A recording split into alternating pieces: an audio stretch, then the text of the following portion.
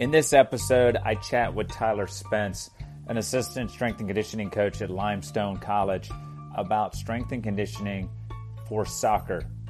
I had a number of questions, and Tyler was really awesome at taking them on and giving me his input and ideas. I hope you enjoy this episode. Thanks for listening. Kieran, Coach's Corner Chats, and today I've got Tyler Spence on with me. Tyler, give us a little background on where you're at and what you're up to. So currently I am the assistant strength and conditioning coach at Limestone University down in Gaffney, South Carolina. I specifically work with 6 teams, 2 of which are the men's and women's programs here. And I do a lot of work on the field and off the field with the men's program. And that looks like all the weight training, all the fitness is what our head coach says, but we'll call it conditioning. And then I do a lot of their warm-ups, a lot of their cool downs, and I'll travel to games and do some game warm-ups as well at home when I have the time, because I do work with 6 other teams, and that proves to be a little difficult. And I also deal with their GPS data, so I manage their training load as well.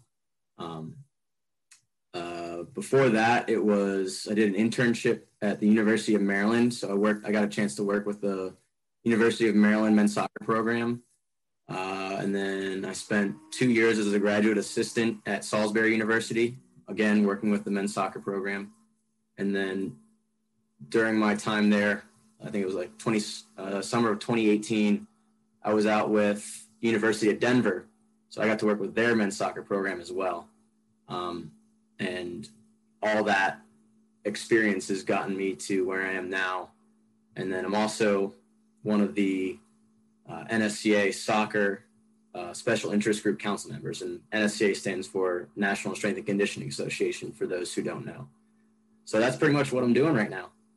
That's awesome. So to kind of get people caught up on why we're together is I started posting some stuff online, and I've actually joined his Facebook group, and I've joined a couple other ones, and I just started throwing some questions out as to pros and cons of how much, in terms of strength and conditioning and having like a formal program. And then Tyler was cool enough to kind of keep spitting stuff back to me. And then both of us kind of came to the conclusion that it'd be so much better for me personally to kind of hear Tyler's and vice versa. And then for me to put this out and then hopefully help more coaches that are out there. And if they've got more questions, then Tyler will be an awesome resource for those people that can follow up. Because it sounds like you've had a lot of experience with the men's soccer side of things, which is cool. And from different kind of geographical spots and levels and stuff. So that's pretty cool. So I'm just going to kind of throw out some questions and then we'll kind of see where things go. And so my big issue was like, we had a kind of subpar year record wise. So the objective in soccer, of course, is to score more goals than the other team. Right. So I've been using that as my top level and then trying to break down from there. And so when I looked at this, I was like, what things can I do? And I know a lot of people are doing strength training and conditioning and stuff like that, especially like now in the off season for me. And so my question to you was kind of like, where does strength training come into play in that? And how does that help my program become more successful at putting the ball in the net? Oh, yeah. And, I remember that being one of the first questions you had on the comment section. So like, this is something that I think is a fantastic question for, we'll call them sport coaches. So anybody who is like an assistant or head soccer coach. And then somebody like me would be a strength and conditioning coach, performance coach, or fitness coach. So I think it's an important question for sport coaches to ask. And it's also a great question for a fitness coach to receive because it challenges my thought process. So I think it's a great question. I'm glad that you were able to ask that. So this will be a pretty in-depth answer.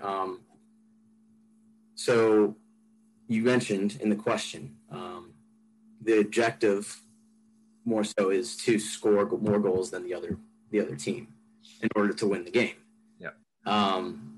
So if we want to break if we want to break down how that happens, we'll start off with, in order to score a goal as a player, you have to shoot the ball with accuracy, finesse, or power. And so that depends on the situation that you're in. So you won't always, say you're on the 6, you're at the 6-yard line, or let's say the penalty spot. Okay. You're not necessarily going to rifle the ball into the net every single time. It might require some finesse and accuracy. So that's where the technical and tactical side of things comes into play, like the decision-making process, your situational awareness. So I just wanted to address that side first. In order to put the ball in the net, you have to have a certain level of technical and tactical skill. And that part is where the practice of the sport, the skills and the tactics behind the sport comes into play. And I think that is 100% necessary. I do think that side of the game should be players should be spending more time on that.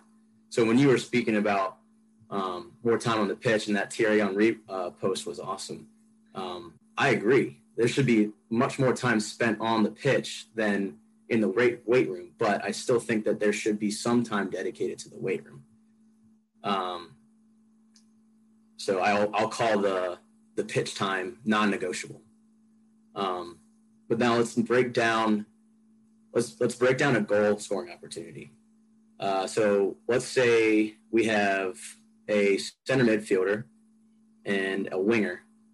The center midfielder receives the ball, turns to, let's say we're looking towards the right side of the field, and sends a through ball to the right winger, down the channel to the attacking half of the part of the field. In order for that receiver to receive that ball, the winger is going to have to sprint onto the ball, because the ball's not going to come right to him. It's a through ball, so it'll go into space where the winger will run onto it.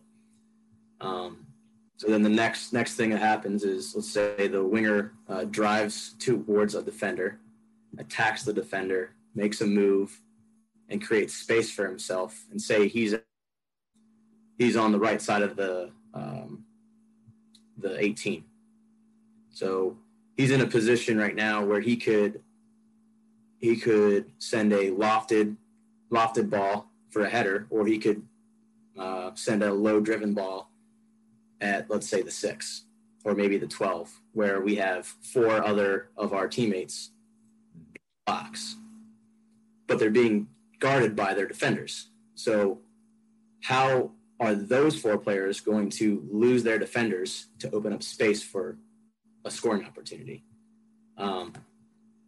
Those players are basically going to have to make a explosive movement to move the defender out of position, and then make another explosive movement to get into space so that they can have their options of scoring. So in that whole scenario, you heard some keywords like sprint, drive, lose, attack. And for me, all of those actions, we'll call them, involve some kind of powerful movement, right? And so, being a guy who loves research, I looked up some information. I found a study by this guy, Oliver Faude, I want to say his name, and some colleagues. They did a study in 2012 on elite German football players, and they found that 83% of the goals that they observed were preceded by at least one powerful action. So that could be a change of direction, a sprint, a jump for a header, something like that. And at the same time, I thought back to a conversation I had with a really, really well-known and great professional in strength and conditioning. His name is Mike Young. He's the owner of this private athletic lab, and he's the director of performance for the North Carolina Courage, the women's professional team that has won a couple of titles in the last couple of years for the women's professional league. And so we spoke about pretty much a similar thing. And he said that 95% of goals are directly preceded by linear sprinting. Now, I don't know where he got that from, but I know that he got it from some kind of research.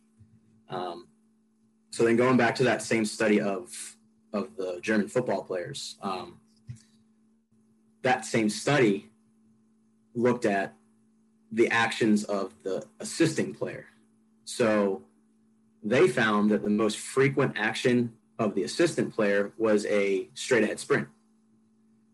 And so now you're looking at, if you're more explosive and quicker than your defender, well, don't you think that you would be more capable of creating that space and losing that defender? So you kind of have that competitive edge, that physical edge over your defender, because you're quicker and more explosive. So from my point of view, and I would even ask you this, is if we want to be faster, more explosive than our defender, wouldn't we need to improve our lower body power and our sprint speed in order to create those scoring opportunities? My answer would be yes.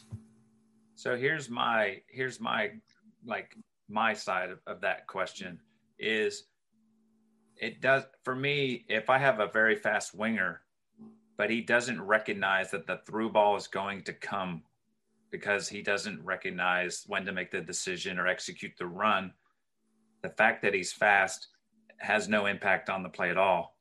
Do you know what I'm saying? So that's where my question is, if I make my kids faster, but they still don't run in the correct direction, it doesn't help.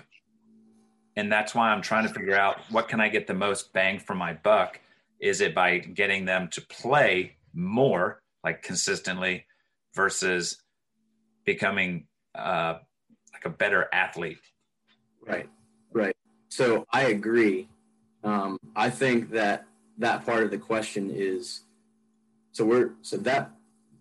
that is all technical and tactical. That's the job of the sport coach.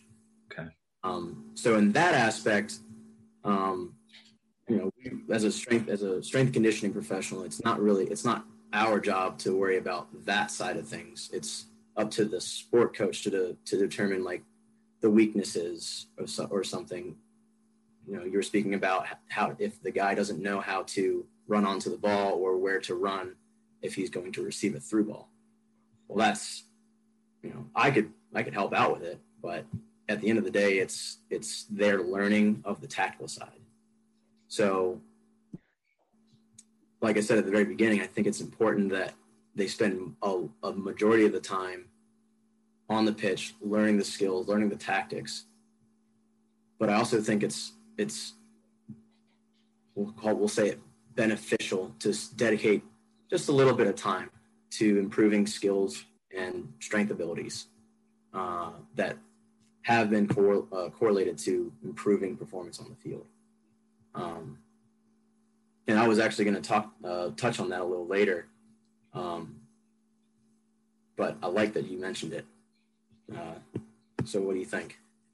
So just to kind of throw some other things out there. So the Thierry Henry thing that I posted, so he played for France, Arsenal, one of the greatest players of all time.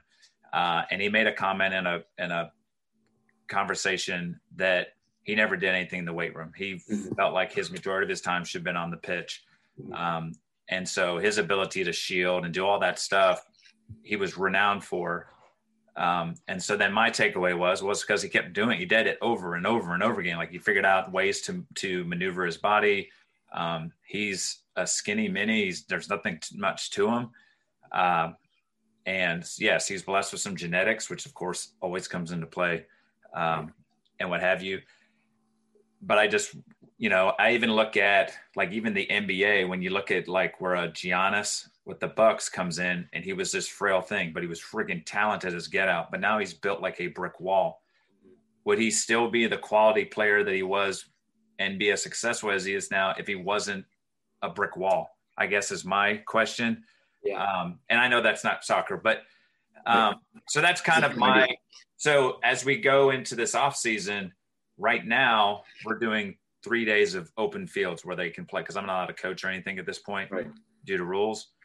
So we just manipulate the size of the field. So like today they're playing small side. It's all 3v3, 4v4. So it's smaller field, quicker decisions, execution, and then the intensity is up. Whereas like on a Thursday we do 7v8, 7v7, 8v8, and then on Saturdays we play full field. So they're getting like different stimuli, if that makes sense. Like I'm controlling the intensity, number of decisions, number of actions, all that kind of stuff. So now I'm thinking, when I look at my team, our decision making's not where it needs to be. Our execution's not where it needs to be. So then the question comes up, like someone asked me a couple of times when I've talked to them about all this that I've been throwing out, is like, how does a back squat help my soccer team become better passers, decision makers, and scorers?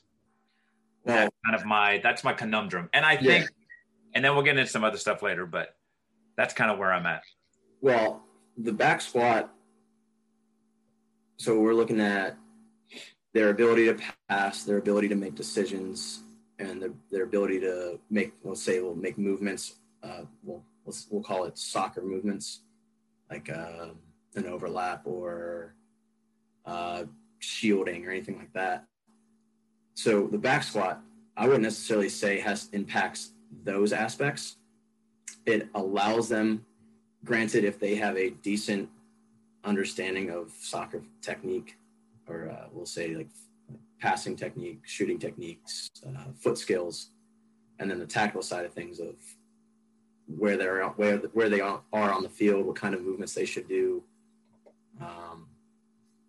etc. There's tons that we really don't need to get into, but the back squat doesn't necessarily attack those. That's for them to practice and for the coach to instill on them.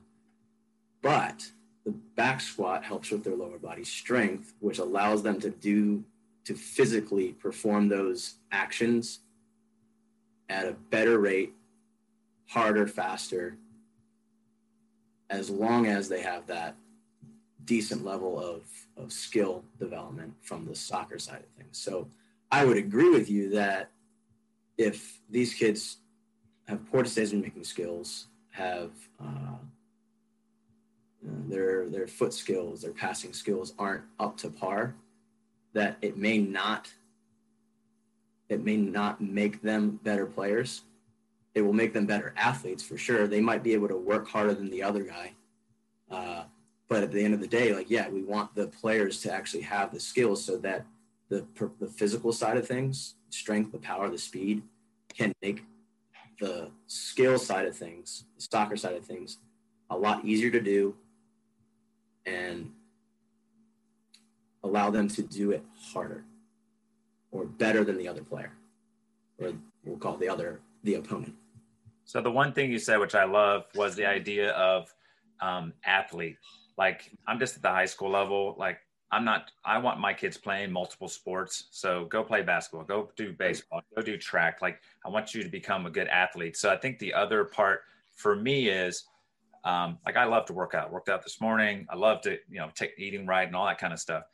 I think it's also just for them long-term wise, for the betterness of, obesity and all this stuff we hear about that's out there, giving them the opportunities to do something that's going to make them physically stronger, self-esteem.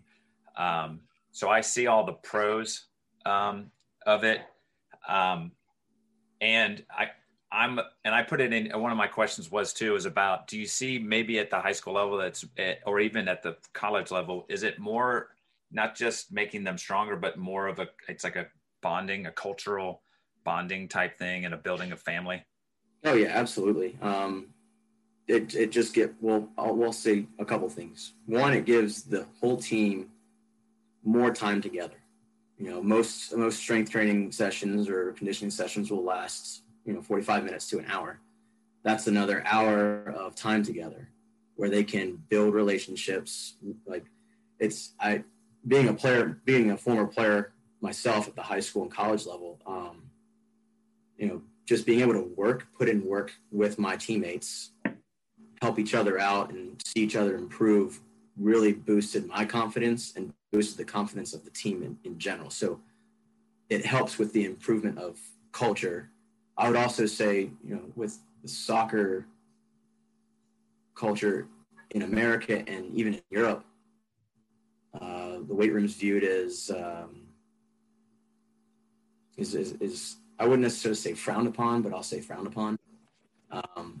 Not many coaches want their players training, but just having them involved kind of builds that culture of, hey, let's go. We should be training to improve our body, make us more resilient, get us stronger.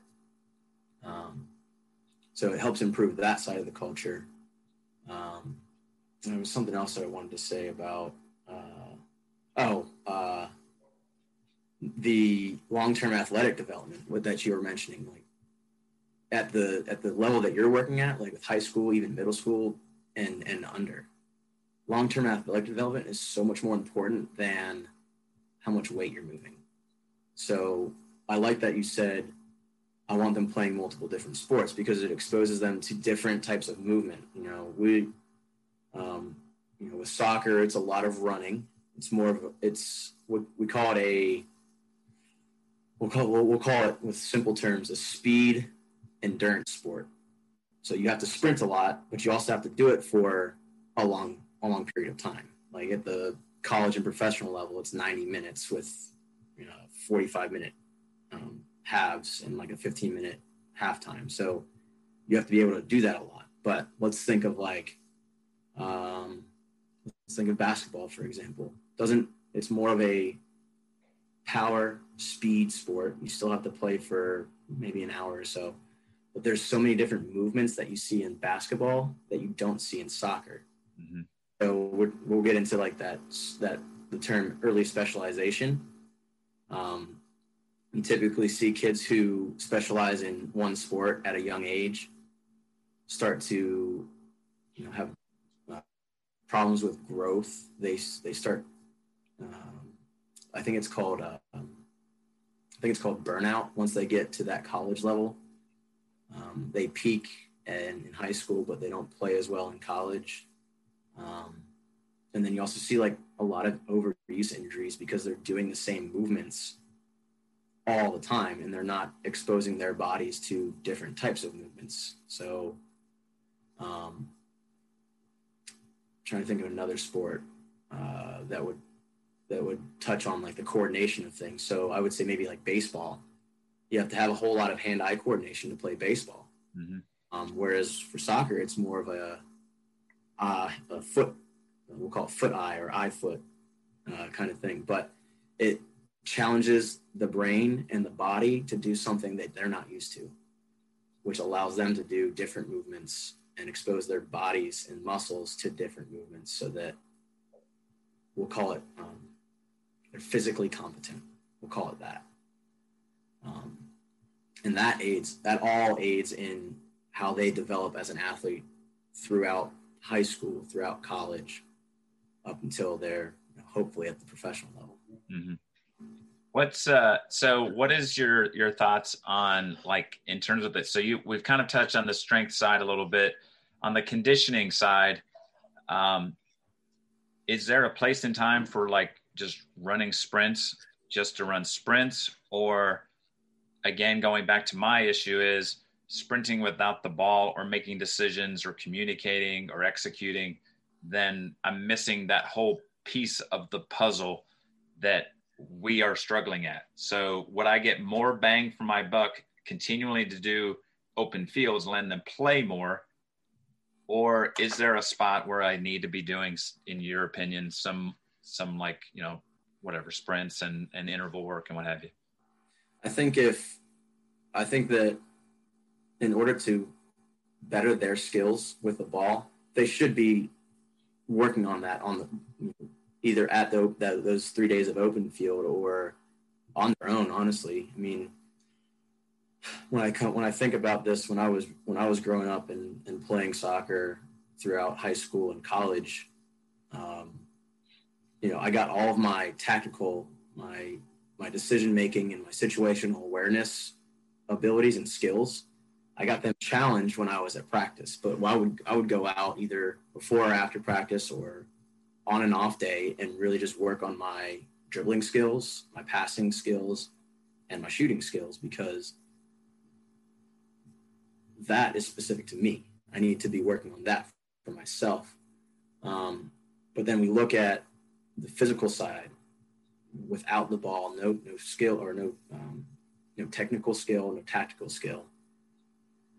What I do physically, so looking at sprints, looking at going out for a 3-mile run, that's going to help me perform my skills in a more efficient way, probably faster, because if I can sprint faster without the ball and I practice on sprinting with the ball, well, I'll most definitely sprint faster with the ball if I combine those two.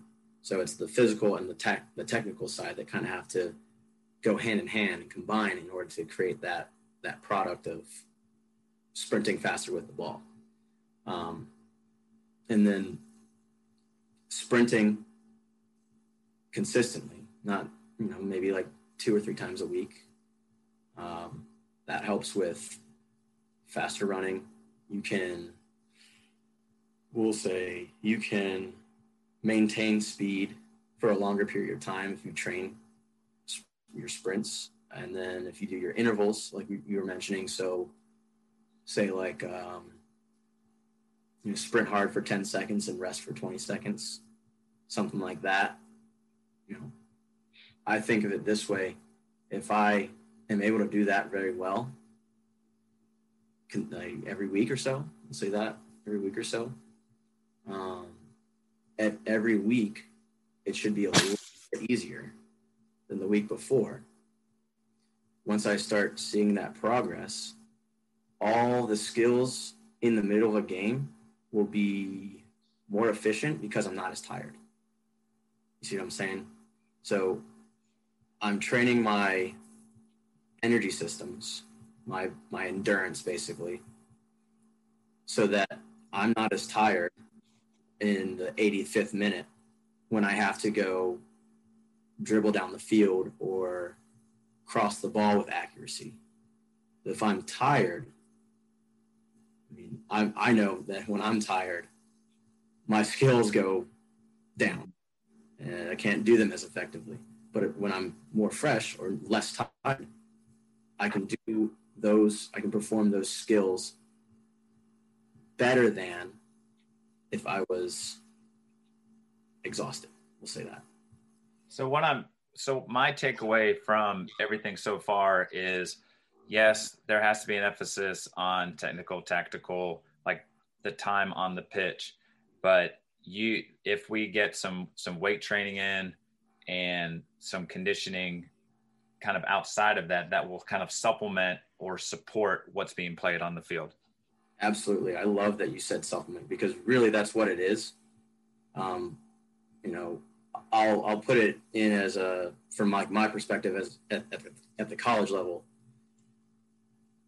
My head coach for the men's team, his goal is to bring players in to play the game. That's the whole goal. Like he has to recruit players to play the game well. Okay, well, my job is to make sure that they are able to handle that kind of physical, I'll call it stress, physical stress on the body. And really it's just supplementing their whatever physical abilities they have, whether it be, their endurance or their strength or their sprint speed. If I can supplement that and have it translate to the field, that's great. And that goes back to my point is I'm not saying that we need to be training in the weight room every day or doing conditioning sessions or sprint sessions every day, because that's not what the guys are here for. They're here to play soccer. Mm-hmm. So most of their time during the week should be spent practicing their skills and practicing their tactics, being at practice. But if they want to improve their game physically, spending a decent amount of time with weights and with conditioning is so crucial. And something that I've learned in the last 3-4 years of being a strength coach is be a well-rounded athlete, regardless of sport. A player should dedicate a decent amount of time to 5 different things. The first is playing the game, which should, should have most time spent there. Lifting, which is, we'll call it the weight room. Running, which we'll call fitness or sprints. Recovery, whether that be stretching, foam rolling, sleep, which is one of the most important things, and then nutrition. So if you're dedicating a decent amount of time to all 5 of those things, you're going to be a well-rounded athlete, and I guarantee that you're going to be a great soccer player. So one of the things you mentioned, which I thought was spot on, was that when you do get physically tired, then all of a sudden your like mental side drops. Then that means like you're slower with your decisions, your execution drops a little bit. And that's kind of my ponderance, is being in the mix and playing and being tired and figuring out how to work through that. Is that I feel it's kind of beneficial. Whereas I don't know, that's kind of like I said, it's kind of my sticking point is putting kids online and having them sprint. But then I still keep coming back to the game model of what you're trying to get done. And I appreciate all the input that you're sharing with that. So kind of just segueing. So at this point, we're doing 2 to 3 days of open fields where they get to play. What would you recommend? Like, so if we start to get into the gym, because I know some of the guys we did it last fall and during the season, we did some lifting, and they absolutely just like ate it up. They loved it more for like that community side. It was cool to see like guys get more comfortable under the bar and all those types of things that you've already brought up. What do you think at the high school level is enough to do per week? And then maybe specifically, what would a program look like if I were to get the boys in the gym? Yeah, definitely. When I look at training from a very general point of view, I first look at what age group they're in, but not only that, looking at age group and training experience. Or training age, we'll call it training age. So high school, you're probably like 14 or 15 to 18 years old usually. Yeah. So some guys, some girls, we'll include them as well,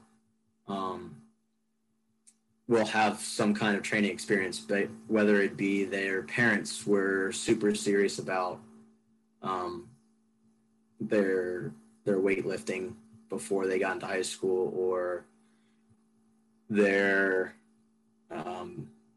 they participated in a weight training class for middle school. Who knows? It could be anything. Those people would be better off with a little bit more advanced, say intermediate training, not advanced training, because you have to, I wouldn't say any high schoolers are super advanced, but they benefit from more intermediate kind of weightlifting. Mm-hmm. But not everyone, and I would say most high school athletes don't have a whole lot of experience in the weight room. So at the high school level, my whole goal is to have a plan in place that focuses on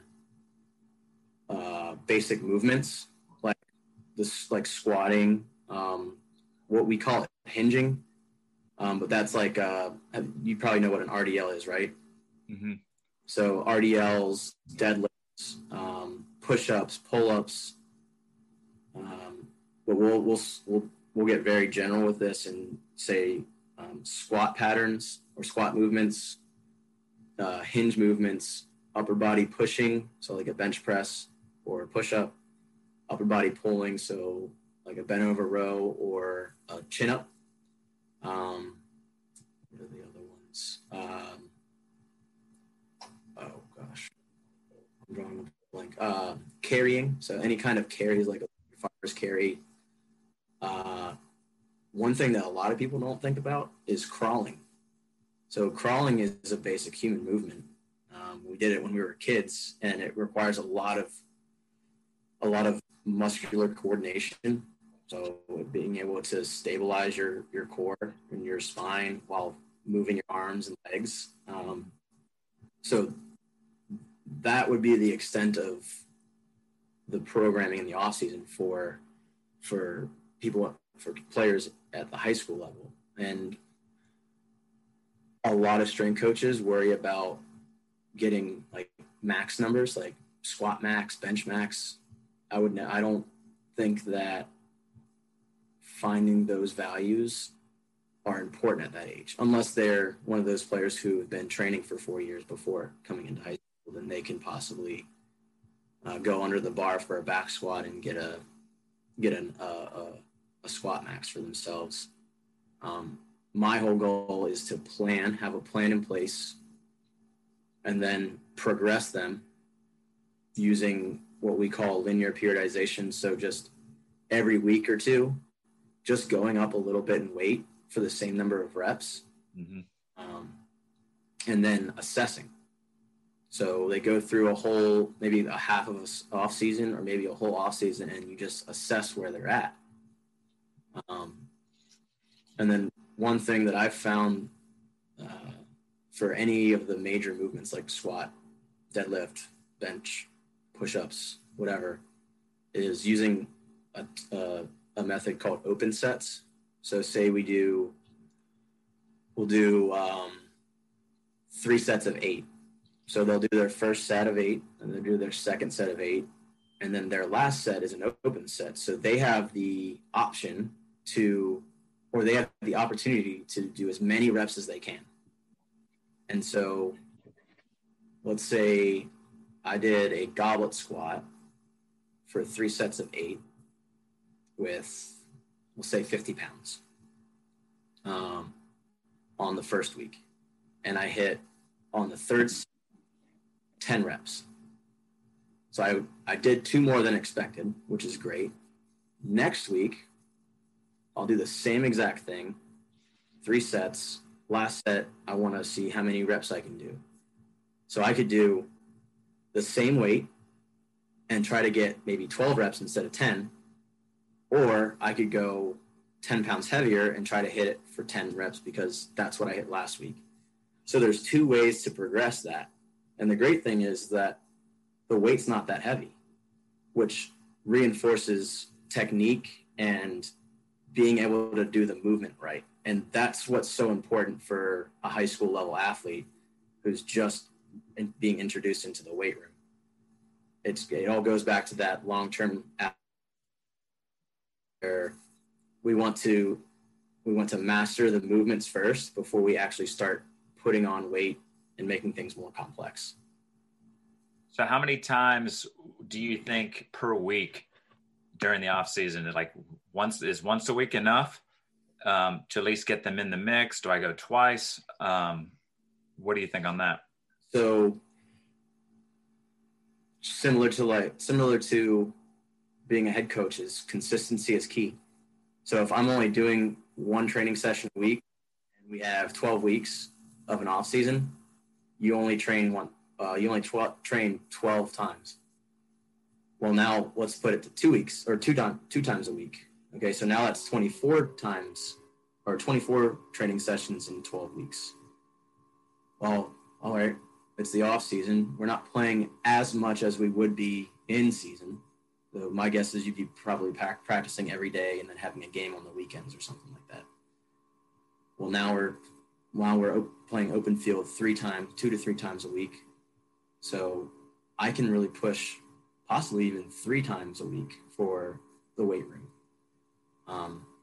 Understanding that they are playing on those 3 days and not pushing them too hard where it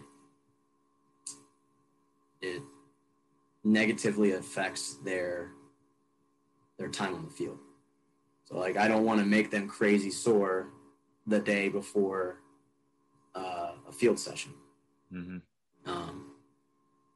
But the other thing is, and I've run into this a lot with coaches, is that they come into the off season and then they at the college level, you're allowed to practice a couple times a week for, I think they limit it to like 4 hours with the ball.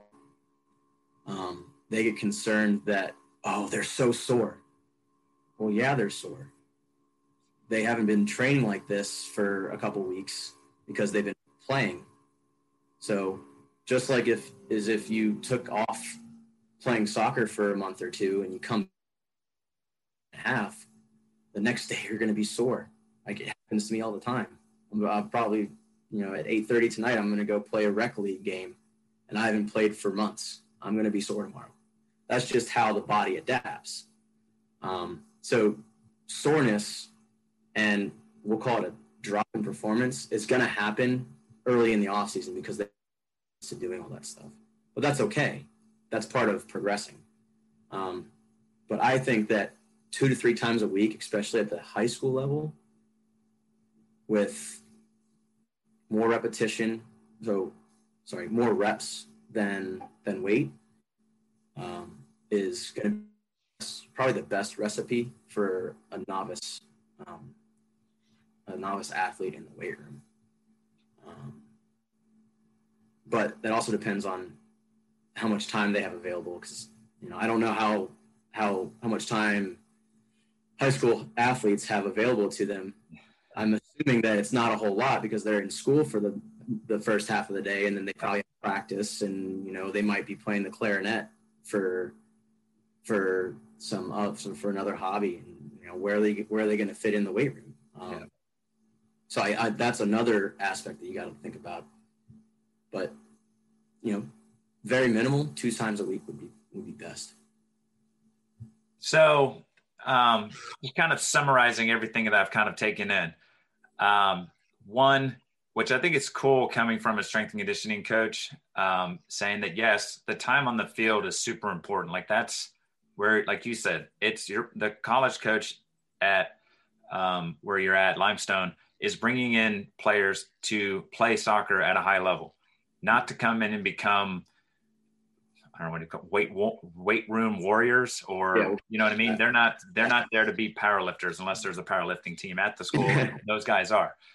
But I think what you're saying is that there are some things that doing some of the weightlifting can help with the coordination, some of the those moments of, like you pointed out, maybe some dynamic times where you have to do something at a high level, and what have you. And I really appreciate all that, because that was kind of my, because I was just, I guess maybe I'll ask, like, so let's say that all we do with my program is we just play soccer and we don't go in the gym.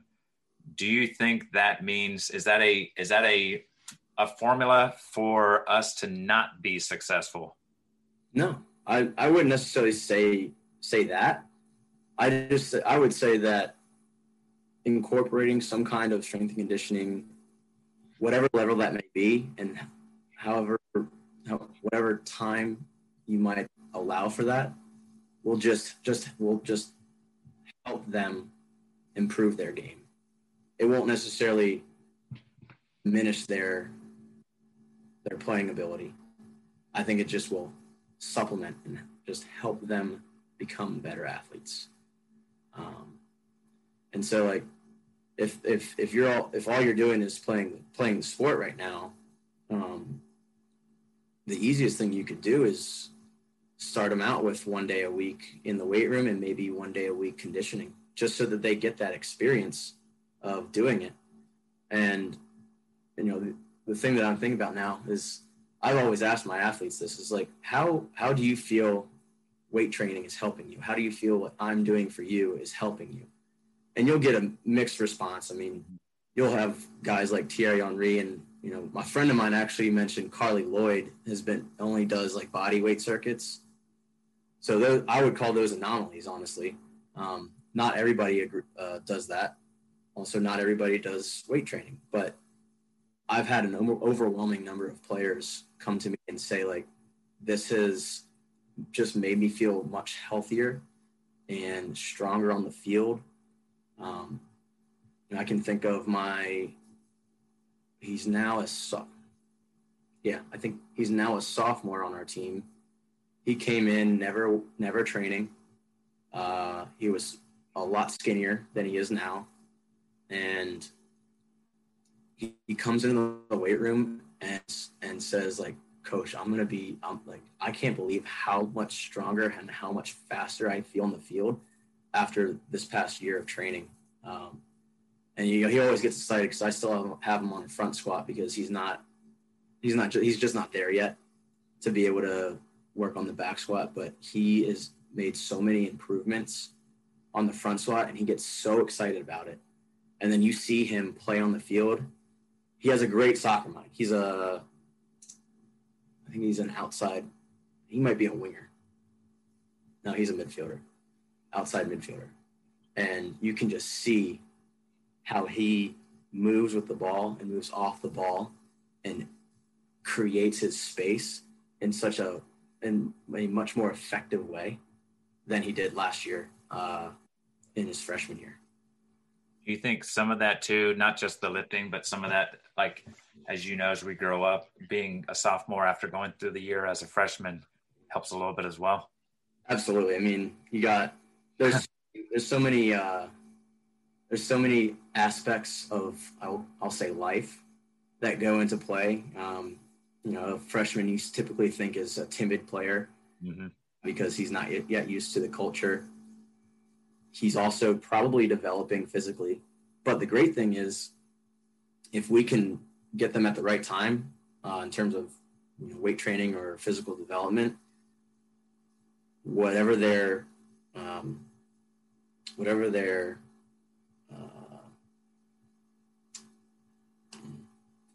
overall development, we'll say, whatever their overall development is at that point, well, we can take advantage of what they're doing by incorporating weightlifting and stressing the body more. So it kind of, we'll say, accelerates their development. Got it. Hey, I have loved this conversation. This has been awesome. And I think might be the start of more conversations, because I think we've kind of like just done the tip of the iceberg. Yeah, absolutely. I'd love to talk more, man.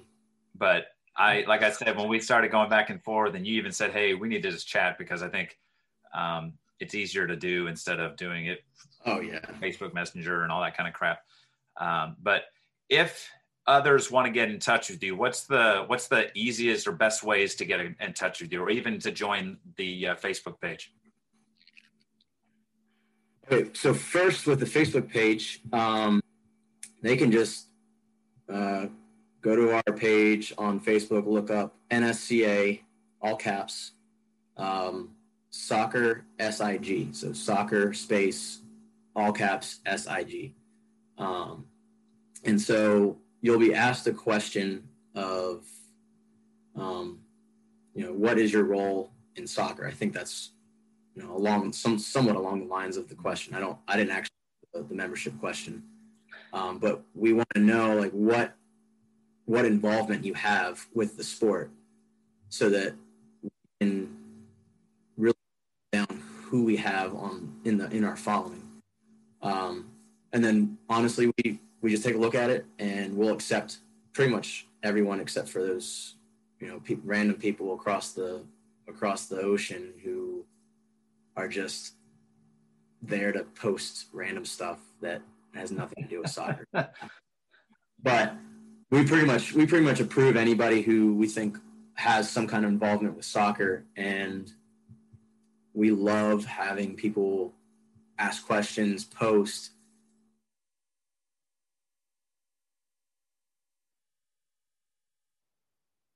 and then reach out to us. And that's Spence, SP Stone.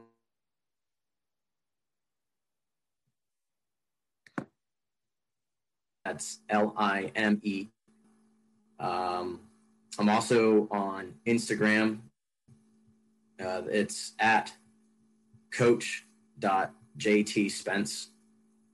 It's fairly new coaching account, but I'm planning on doing a lot more posting on that. And then if you want to take a look at our Limestone Strength and Conditioning staff page, it's, oh gosh, this is going to be a tough one. That's right. What I can do is to help is I'll get all this linked in like the episode notes, so they can just click on and go right to it. Because I'll throw all the stuff out on Twitter, Instagram, Facebook. It's going to be all over the place. So, but yeah, absolutely, yeah. And I'll send you an email with all that stuff if you need it. Yeah, that'd be perfect. I can cut and paste it and just there you go. So good. Hey, I really appreciate you hopping on with me. I think this is going to bring it help. It's been good for me to kind of just see and hear some of the ins and outs a little bit, and your take. And I know it's going to help bring a lot of value to those that get to watch and listen to this. So I appreciate it. Absolutely. Yeah. And, we can keep in touch, and I'd love to hop back on and get a little bit more specific. Like, all of this was so general. Yep. But I can get really specific with like how we can train the young athletes. It's so much different than how I would train my current, 18 to 22-year-olds. Well, I'm 27, almost 27, and I have a German player who's 28. So vast difference.